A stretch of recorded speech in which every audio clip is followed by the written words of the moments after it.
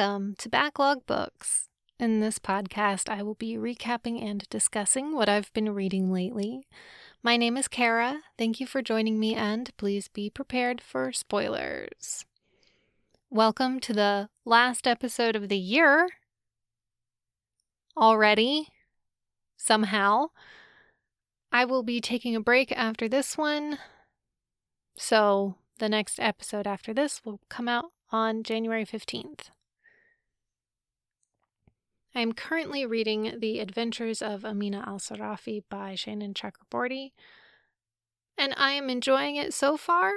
I wanted it to be a standalone and not part of a series, but it's part of a series, and I found that out halfway through the book. You just have a different expectation when you go in to read a book and it's a standalone versus it's going to be the first part in a series. Anyway, I haven't finished it yet. We'll see how that goes. Let's get started. This time we are talking about the Lockwood Co. series by Jonathan Stroud. Here is the summary of Book 1, The Screaming Staircase.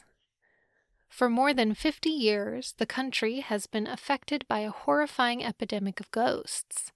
A number of psychic investigations agencies have sprung up to destroy the dangerous apparitions. Lucy Carlyle, a talented young agent, arrives in London hoping for a notable career. Instead, she finds herself joining the smallest, most ramshackle agency in the city, run by the charismatic Anthony Lockwood. When one of their cases goes horribly wrong, Lockwood & Co. have one last chance of redemption.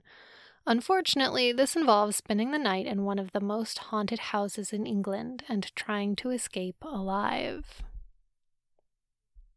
There are a total of 5 books in the Lockwood & Co. series. The first book, The Screaming Staircase, was published in 2013. The final book, The Empty Grave, was published in 2017. The Screaming Staircase was a nominee for quite a few book prizes, and each subsequent book in the series received at least a Booklist-starred review. Our author, Jonathan Stroud, was born in England. He studied English literature at the University of York and worked as an editor before becoming a novelist. His other works include the Bartimaeus trilogy, and his recent series is called The Outlaws Scarlet and Brown. I had a version of this episode written for just The Screaming Staircase, the first book in this series. And then I went and read the rest of the series before I got around to recording this episode. So I figured I'd just go for it and talk about all 5 books while I'm here. There are some series where that works really well and some where it doesn't, and Lockwood & Co., it'll be easier to talk about this full series than it is to talk about, like, the Wayfarers series, for example, because this series is all one complete story, and the Wayfarers are like 4 very distinct stories. 5 very distinct stories. I can't remember how many Wayfarers books there are. It's not important. We're here to talk about the Lockwood & Co. books, which are historical fantasy. Is that what we call this genre? Or is it just middle grade fantasy? Is this too urban fantasy? I don't know how you decide what goes in what genre. I really don't. I think it's mostly genres are like a marketing tool, which is fine. It makes sense. It just depends what audience you are trying to reach. They are set in England, where much is the same, except that for the last 50-ish years, they have been dealing with the problem, capital letters. Ghosts of all shapes and sizes are now frequent. Everywhere is haunted, and every year the problem gets worse, and no one knows why. There are societies studying the ghost problem and trying to understand it, but part of the reason that the general population doesn't know very much about, like, the cause of the ghost problem is that like a lot of their time and energy has been put into restructuring their whole society to work around everything being haunted. They've had to learn how to defend themselves from the influx of ghosts, like doing things like adding iron to homes and businesses to keep ghosts out, setting up agencies to deal with ghosts, learning what works to banish a ghost and what will just get you killed. One of the things they have figured out is that the people best suited to see ghosts are children and teenagers. They have stronger psychic senses than adults. Adults can perhaps sense a ghost by a chill in the air and a vague sense of unease, but children can see the ghosts themselves. Certain kids with psychic abilities. And so children are taught to be ghost hunters, and they can be hired out by agencies to deal with your haunted house. Isn't that nice? So, when you're reading kids' books, you have to accept that as a prerequisite for being a kid's book, kids are going to be the heroes. They're going to be the ones making things happen and being in danger. Kids are the audience, so kids are the protagonists. You can't read a kid's book and be upset that kids are the ones getting stuff done. And this is why I was taking a break from reading young adult for a few months this year, or for a few years, because I would pick up a young adult book and I would be annoyed that kids were the ones doing things, and I had to stop. Because that's literally the dumbest thing to be annoyed about in a young adult book. It's like being upset that there are songs in a musical. But, I read In Other Lands, and then Legendborn, and then these books, so I guess I'm good with young adult again now. Maybe. One thing that helps for me anyway, is having a decent world-building reason for kids to be the ones doing the dangerous jobs. And in the Lockwood Co. books, as people get older, they lose their psychic abilities. So, at the onset, as far as we know, kids are the only ones who can really see ghosts. One of the things Stroud does really well is shine a light on how messed up it is for kids to be the ones in this situation. And he does this partially by having our main characters be really protective of kids who are younger than themselves. There are kids who are too young to be agents, or don't have enough psychic ability, or don't have the right connections and training. Those kids end up as Night Watch. They're basically like a ghost spotters. They are put in danger to help protect the useless adults who can't see anything. Our main characters are agents. They're the ones hired to deal with a ghost by finding its source. So the thing that's keeping it tied to the physical world, so that could be their body or a treasured possession. And agents get rid of it so that the ghost will go away. And they are, like I said, very protective of the Night Watch kids because they know and appreciate the danger. And it sure is something to have a 15-year-old look an adult in the eye and say, "And how old was the kid who was hurt?" about a 10-year-old who was nearly killed by a ghost because an adult had put them in a dangerous situation. When that happened, I had to put the book down for a minute.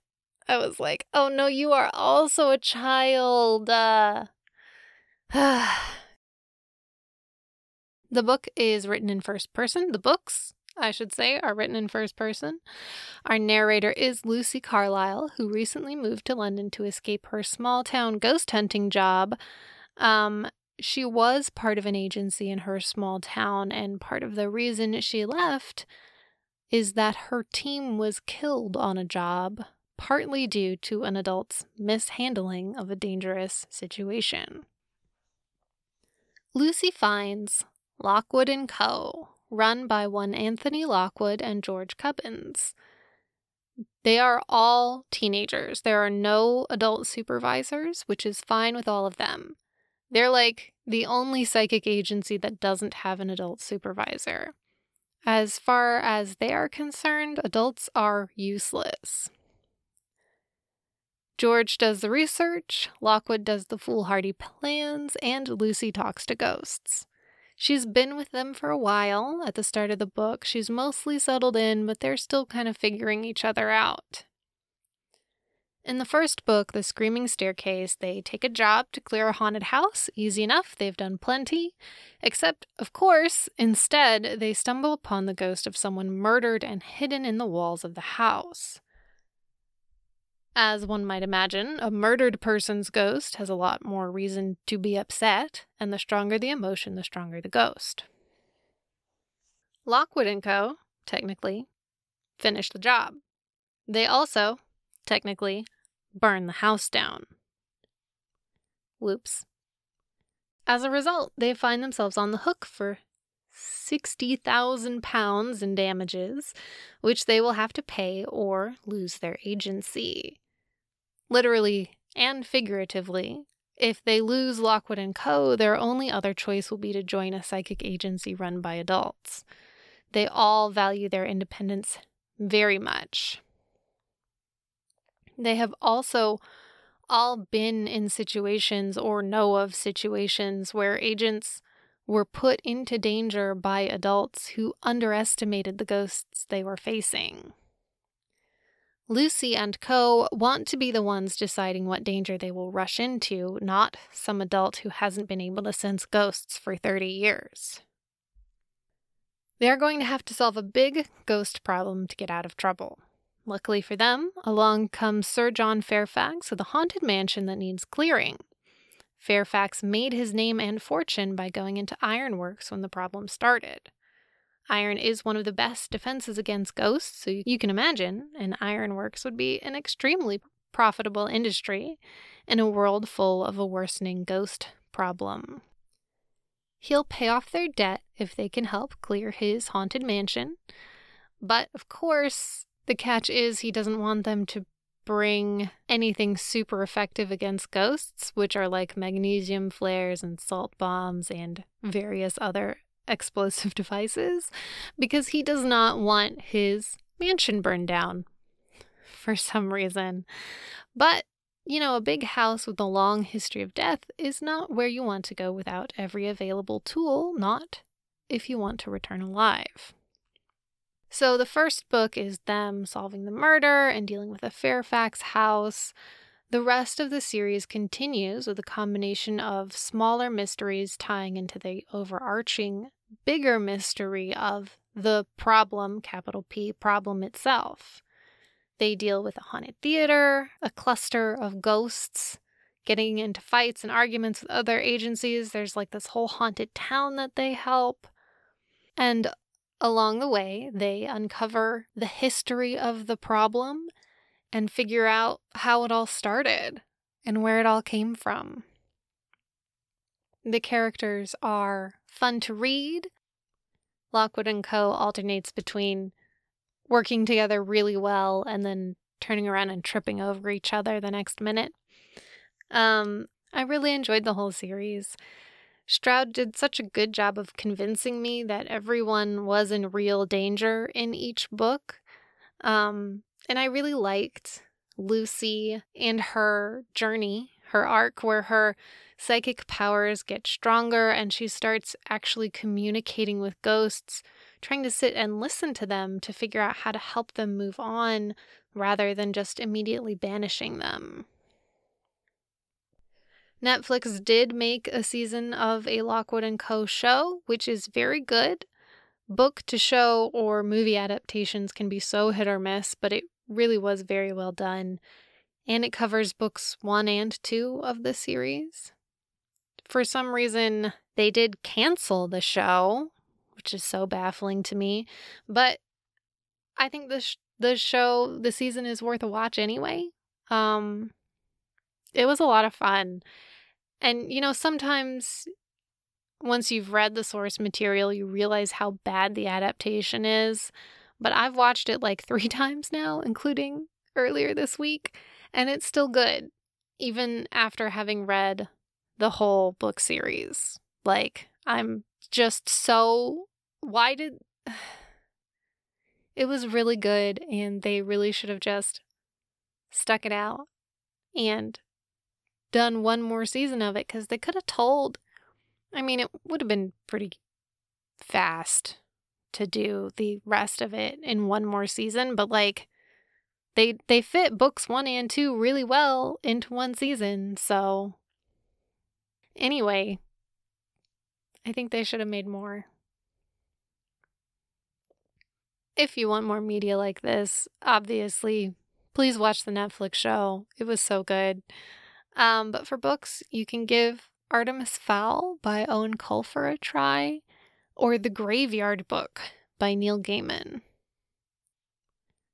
And my first episode of the new year, I think, is going to be In the Garden of Eden by Cage Baker. As always, you can contact me at backlogbookspod@gmail.com. If you enjoyed this podcast and would like to support it, the best way to do that right now is to rate and review it, or just share it with a friend. You can find the pod on Facebook at Backlog Books Podcast or at backlogbooks.com.